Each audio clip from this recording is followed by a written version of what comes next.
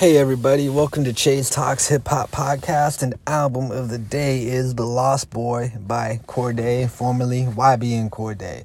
And I really enjoy what Cordae has been doing. I like how he incorporates his voice, the instrumentals that he decides to spit on, the features that he works with. I mean, this album, we got Chance the Rapper, Anderson .Paak, Ty Dolla $ign, Pusha T, Meek Mill. So this is a really well-balanced project, and I think what's impressive is his ability to make you feel where he's coming from.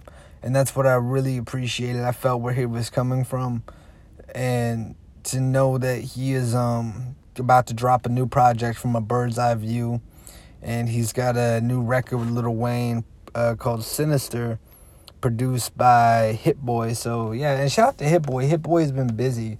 And I heard some joints off of Russ's new album that I've been impressed with. But anyway, this is going a little long. But that's album of the week, Lost Boy by Cordae. Thank you for listening. Much love.